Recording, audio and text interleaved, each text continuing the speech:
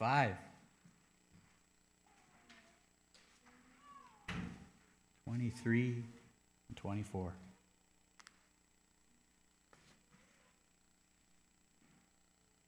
Take away from me the noise of your songs. To the melody of your harps I will not listen. But let justice roll down like waters and righteousness like an ever-flowing stream. Let's pray. Lord, I ask that you would anoint me to preach your word now, God.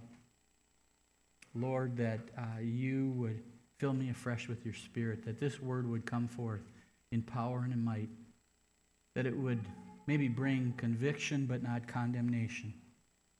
Lord, that you would exalt your name through the preaching of your word, and we may stand in awe of you, Lord. And I pray this in Jesus' name. Amen.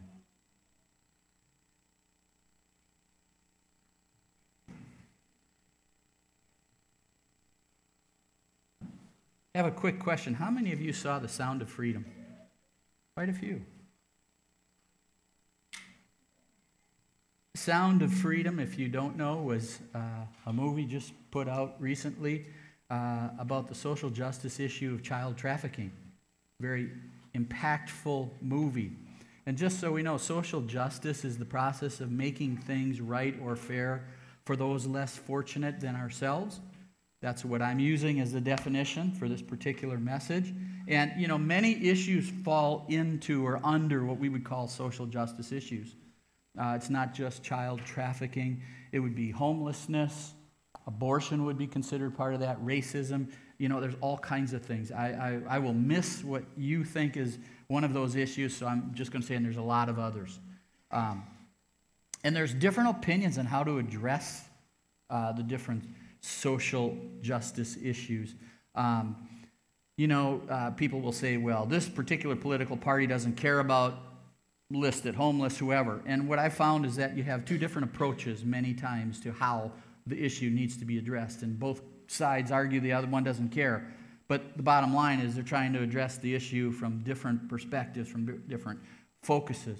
And but what we need to do, I think we all would agree, is that there hasn't been much progress. We've thrown billions of dollars at these issues, and there just really hasn't been much progress. What I want to present today is the primary truth that biblically we see this, that true social justice begins with hearts transformed by the gospel. That's where true justice starts, in hearts transformed by the gospel. Well, we're talking about Amos today. He is the oldest, probably, they think, of the 12 minor prophets. We talked about this a couple of weeks ago. The 12 minor prophets actually in the Hebrew Bible were under one book, okay? And they were listed somehow, some way. They were broken apart. We really don't know how or what was the reasons for that. But one of the things that we see in them, all 12, is this, that they had what we would call theme unity. Within each one of these minor prophet books, if you've been reading along with us so far, you say, well, they're basically saying the same thing.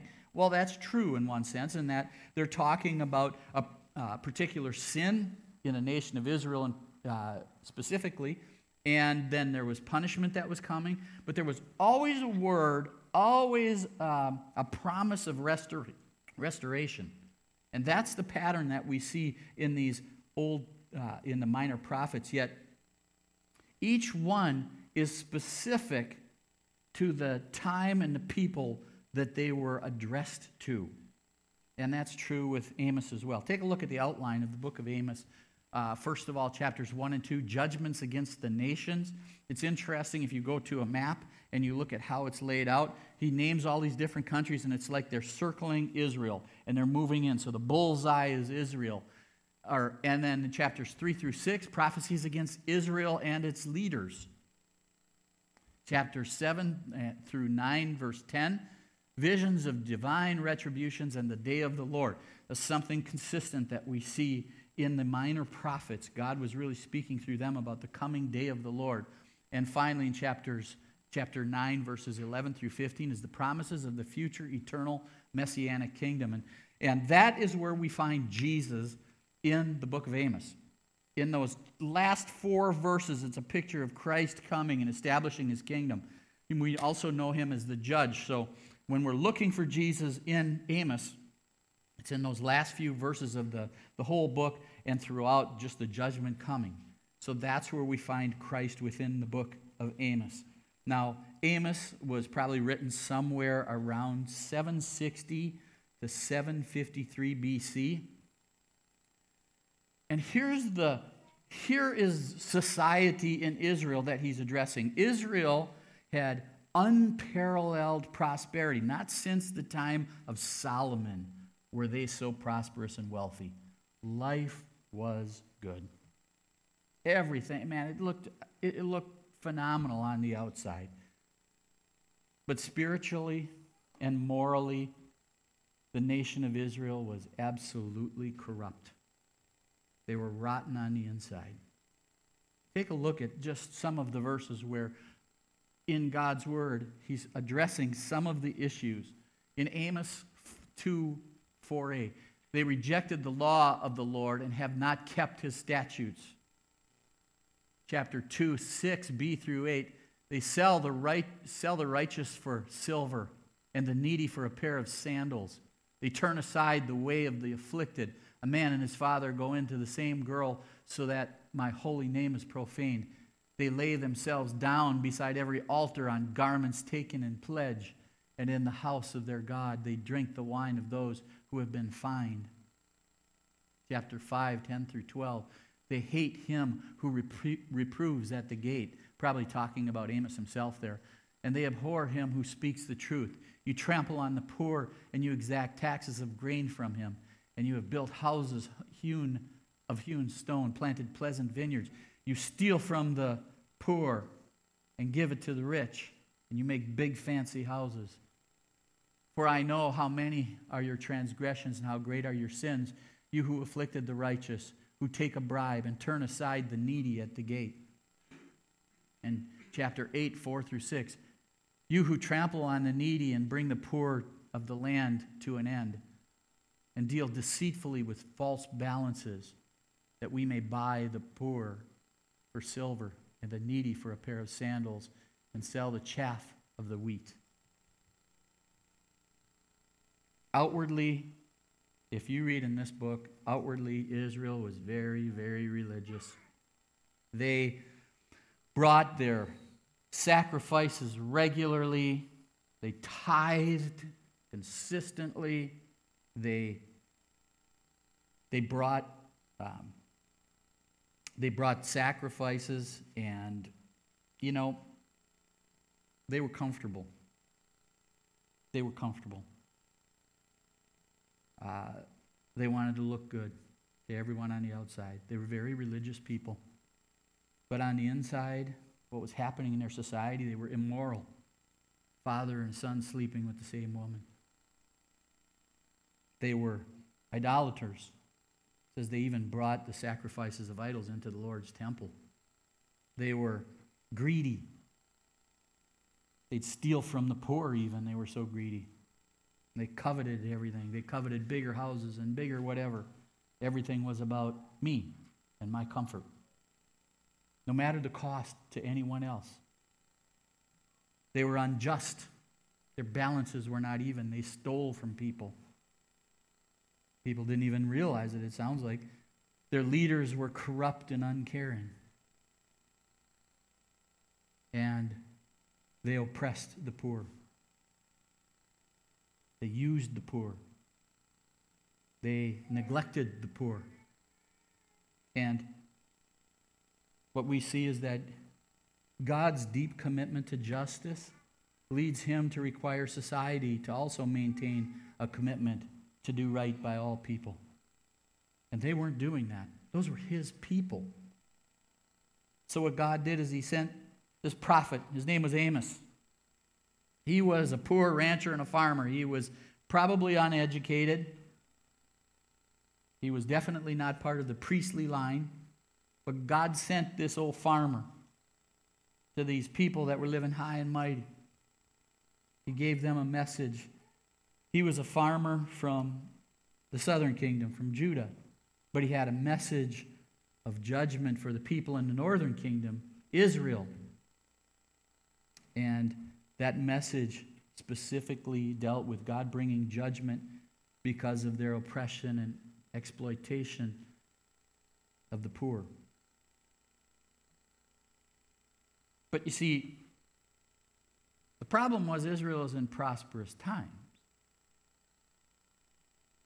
Life's good. Surely God can't be judging us. Everything's good. Look at how everything's flowing. I mean, we're richer now than we've ever been since the days of Solomon. God can't be bringing judgment during this time. Plus, there's another thing. God wouldn't bring judgment to us because we're God's people, right? We're God's people. Oh, Amos, Amos, Amos. You silly man. Look at God is blessing us. We're prospering. Besides, we're God's people. He's not going to judge us for this kind of small sin. And that's part of the problem, isn't it? Is that God had a call on them as his people to be a witness to the Gentile world of his kindness and greatness, of who he was. He's a just God, a God who loves the poor, takes care of the needy. They weren't doing that. They weren't doing that at all. They weren't a witness of who God was to the community around them. They were just living self-centered, focused on their own comfort. That's what they were doing.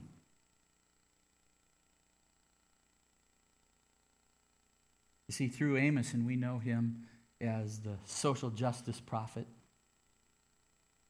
the Lord pointed out Israel's hypocrisy. He said, "You're my people. You're supposed to be like me. Is this what I look like?" Because you see, what happens is this, that true worship always leads to justice, to righteousness, and to loving your neighbor. And so God was about to deal with his people. Take a look at the verses we read. Amos chapter 5, going back a few verses, 21 through 24. I despise your feasts, and I take no delight in your solemn assemblies. Even though you offer me your burnt offerings and grain offerings, I will not accept them. And the peace offerings of your fatted animals, I will not look upon them. Take away from me the noise of your songs. To the melody of your harps I will not listen. But let justice flow down like rivers, and righteousness like an ever-flowing stream. You know what was the result of Amos bringing this heavy warning about coming judgment on Israel? Absolutely nothing. They didn't listen to him. As a matter of fact, they said, "How dare you? You come into our country. You're from the south. You're from Judah. Don't come here and tell us what we should do. Don't come up here and tell us about our sin. You got plenty down there." Nothing happened. He preached this strong word, and there was no repentance. And 50 years later, God fulfilled his promise, and the nation of Israel was conquered by the Assyrians.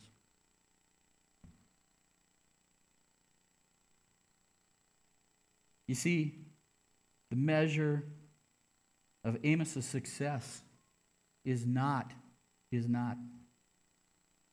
in how the people responded then, but how we will respond today.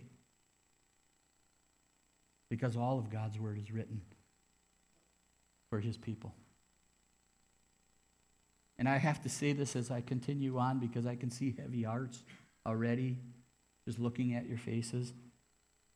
The role of the prophet was to do this, to comfort the afflicted and afflict the comfortable.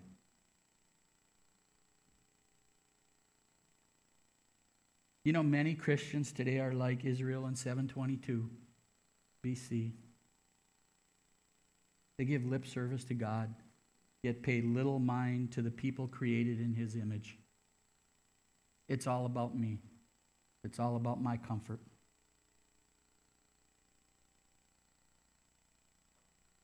Selfishness and addiction to comfort make Christians neglect the poor, the needy. They're indifferent to those needs around them. They're hardened even against. You know what? The reason they're homeless is because they don't want to work. And you know what? That might be the case. Israel didn't have a free lunch. Did you know that? They had to work. Even the poor were working for what they had. There wasn't a free handout, so I get that. Like I said, the political parties will argue this is the way to deal with this issue, and other party will say this, and we'll both accuse each other of not caring. And I'm going to say this about the needs of the less fortunate, because if I say the word poor, here's what we think.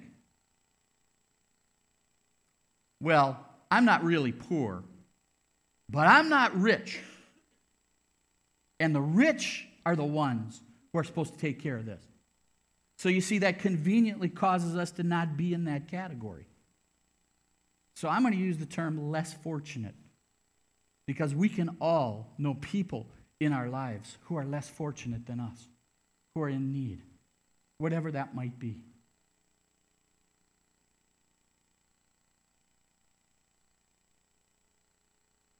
And what we can find in our own lives, in our own examining our hearts, is this.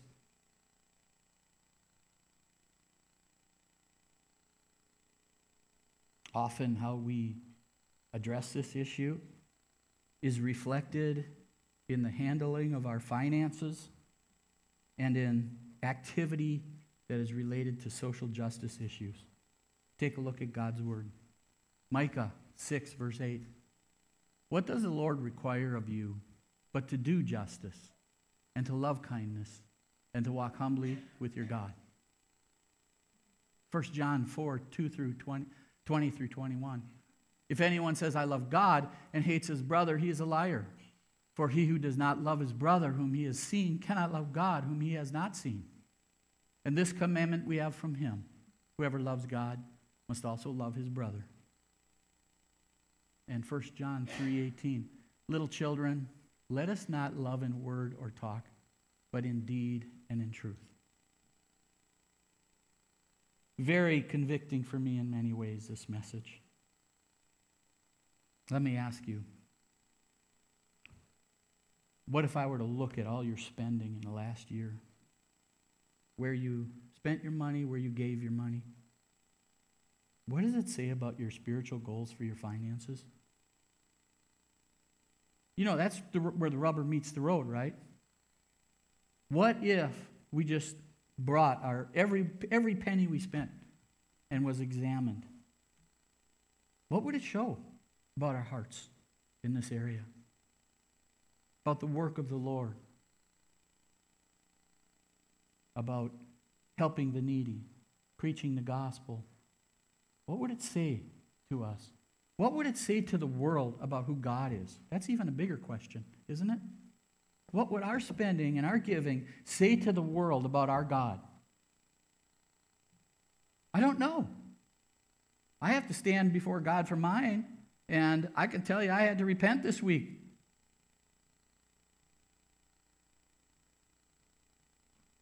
What would it say? You know, we'll help our family real quickly, but what about a stranger? You know, what about a stranger? Because that's what the Bible talks about, helping strangers, especially those in the body of Christ, as it says.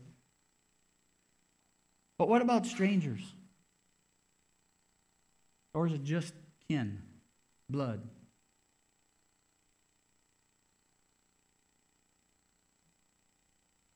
What does our finances say about us and who God is, especially towards those who are less fortunate than us? Another thing that we have a tendency to do is this. We pray about the issues, right? And we make sure we inform others about our positions and our beliefs. And we post about it all day long, don't we?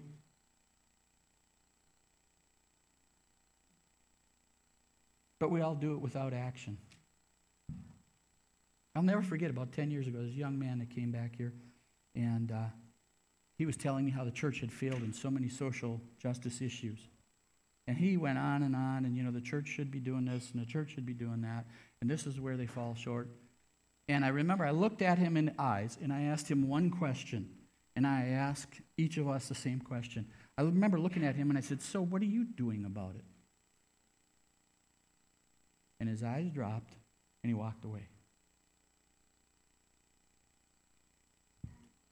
Because it was all talk. Oh, well, that's my job, Dan, to inform people. That's all great. If you have a burden on your heart for a social issue, I want you to know that God probably has given you that burden. But you need to do more than talk about it. You need to do more than post about it. We need to do both. We need to pray and we need to post about it, but we need to do something about it. You see, there's an action there. It's not just talk. It's not just talk. That's why I put in capital letters, do justice. It's an action. I look at the things that are happening now in the world and in the Christian realm, and I just think we're doing a lot of talking. We're doing a lot of talking about social issues and how this is really important to me. And my question to you, whatever issue that is for you, so what are you doing about it? What are you doing? Did God burden your heart when you went and you saw the film Sound of Freedom? What are you doing about it? And I get this. There are so many issues you can be overwhelmed. I totally get that. Have you asked God, what is that one issue that for you God has laid on your heart that you're going to do more than talk about it? You're going to step out and you're going to do something about it. What is that issue? That social justice issue that God has laid on your heart. We need to pray. We need to do something about it.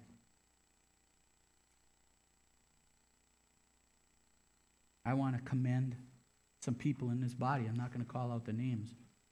But there's some people that God has burdened about a social justice issue, in particular the abortion issue, and they're doing something about it.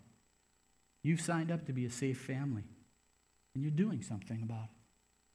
God laid it on your heart. You said, you know what, I can't just talk about it. I can't just post about it. I can't just tell everybody what they should be doing. I need to do something. And I'll say another one. It's not just safe families, but it's Hope's Door, another organization that's starting to form to help young mothers who are pregnant and need help.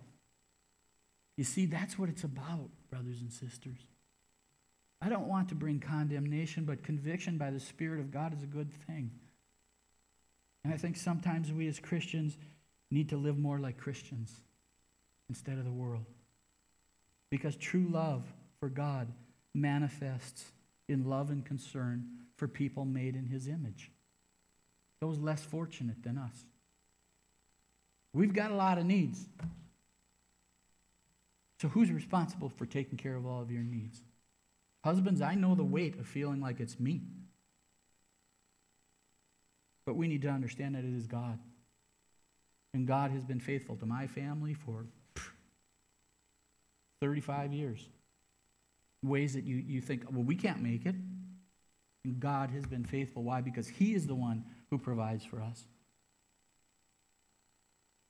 And so we trust Him. And I challenge all of us to trust Him. Rather than thinking, it's all on me. I'm going to step out in faith, God. I'm going to trust You. This is something You laid on my heart. And You laid it on my heart for a purpose, that I would do something about it. So, Lord, show me what I got to do about it.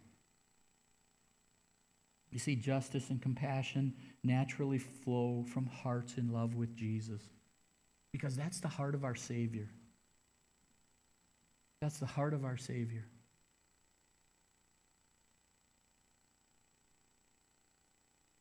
He loves those. The poor are close to the heart of the Lord. The needy, those less fortunate, are close to the heart of the Lord. And so He calls us to be His hands and His feet, and to be a part of Him making a difference in society. So let me ask you, are your financial gifts and spending? Are your actions consistent with the Lord's heart towards the less fortunate? There's some things that need to change in my life. I need to talk less maybe and do more. Because you see, God's mercy and grace in the gospel is transformative. It doesn't leave us the same. It's not just a change in our thoughts about who God is. God transforms us personally. He changes us. Desires that we should have that we didn't have, He gives us. And desires that we did have that we shouldn't have, He starts stripping away. And you see, the gospel is transforming to us personally, but even in a broader sense, societally. You say, how can you say that? Because I read the New Testament. That's why. And you look at what's happening in the New Testament. That is evidence that in the New Testament, that communities were affected by the gospel. They were affected economically. Remember the guys making the statues to the little statues to the goddess? And they said, we're running out of money here. All these people are becoming Christians and it's affecting our business. Right? What was happening? The gospel. Christians were living like Christians. They were sharing the gospel. People were getting saved. It affected their economy. It affected their religion. Their temples were emptying. Because there was a truth in the gospel that people were hungry for. Politically, it affected the society. It shook the religious leaders. We're losing our power to this thing called Christianity. You see, the gospel is transformative personally and to society around us. And only the gospel has the power to change lives, which then can change society and cultures around us. It's the gospel. The gospel is the answer. And Christians living as if that is real, that it has transformed them. That is what changes society. You can't legislate social justice. That's our problem. That's what we try to do. We try to legislate social justice. We try to make a new law. Okay, we're going to make this a law, that you have to do this. Or we just need to maybe enforce some of the laws that we already have. You see, that's how you make these changes. That's the problem. We're going to legislate out all these social justice issues, pass another law, do this. That doesn't work. I mean, we've been trying that, right? As I said earlier, we've worked at that. We passed this law and that law and that law. And what happens is that nothing is working. The problem is getting worse. The issues aren't being dealt with.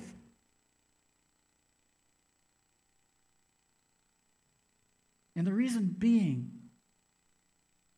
is because social change must begin in the heart of men. It has to begin in the heart of men. Take a look at God's word again. Amos 5:24. Let justice roll down like waters, and righteousness like an ever-flowing stream. In Proverbs 4:23. Keep your heart with all vigilance, for from it flow the springs of life. You see, it's about man's heart. You can pass all the laws you want. You can do all the picketing you want. You can post whatever you want to do. But the bottom line is this, that evil in the hearts of men will cause them to break the laws. Evil in the hearts of men will cause them to do injustice to those, to use the poor. They were, in Israel's time, they were not only stealing from the poor, they were using false weights. When the poor would come to buy so much bread, they'd use false weights, so they were getting less than what they were paying for. They were actually then at times taking the poor and selling them. And the purpose was so that they could have a bigger house. It says it's hewn with stone and bigger vineyards. They were using and abusing those less fortunate. So now we're going to pass a law and that stops. See, that's what we think. That's our struggle today, is we think we'll just pass a law. We'll pass this law and then it'll all change, right? Because why? I mean, you have to. It's a law. And man's heart is dark and evil, and he's looking for a way to benefit himself and hurt others. Maybe not to hurt others, but it's all about me, benefit me. And that unspoken part is, well, others won't be blessed. In so many ways. Brothers and sisters, true social justice begins with hearts that are transformed by the gospel. That's where it starts. And it has to start in the house of the Lord, because we're his people. And the gospel has already transformed us. We've gone from death to life. We've gone from being God's enemies to adopted in his family. We've been transformed. And we need to live in a way that honors our God and proclaims who he is to the community around us. And that is in areas especially for those who are less fortunate than us. So my challenge is this. We know the answer is the gospel. What are we doing about it? Personally in our own lives? And what are we doing practically out there in the community? We have the answer. We have the answer. And I believe in my heart of hearts that if it worked before like it did in the New Testament, it can work today. Maybe it's just in little pockets. Maybe it's just that neighbor who lost his job. Maybe it's just that one person that you know that is in need. I don't know, but I'm just hoping in God. And I'm believing the gospel is big enough that it can, first of all, affect me. That I can put my hope in my supplier, Lord Jesus. He's the provider. I can put my hope in him and trust that he's going to take care of me and my family. And that I will do what he wants me to do by his grace and his mercy. And he will provide all I need. And so I challenge us all today. We have the answer. Let's be a part of the solution as well, right? Let's pray. Lord, it is a hard message. But God, I pray that if the enemy brought any condemnation, that you would silence his mouth. He is the accuser of the brethren, Lord. But God, help us not to be like Israel and have ears that are dull of hearing if you're working in our hearts and you're bringing a conviction. Lord, we want to repent and we want to walk in obedience to you. Lord, there are so many needs. We can be overwhelmed by them, but I pray that you would show us that one area maybe where you're calling us to make a difference for your glory. God, do this so that this lost world, this messed up world around us, would see that the solution to their problems is not in government, is not in a law, but is found in this risen Savior, glorified and seated on the right hand of the Father. And hope is found in him and him alone. In your precious name, Jesus, we pray. Amen. Let's stand.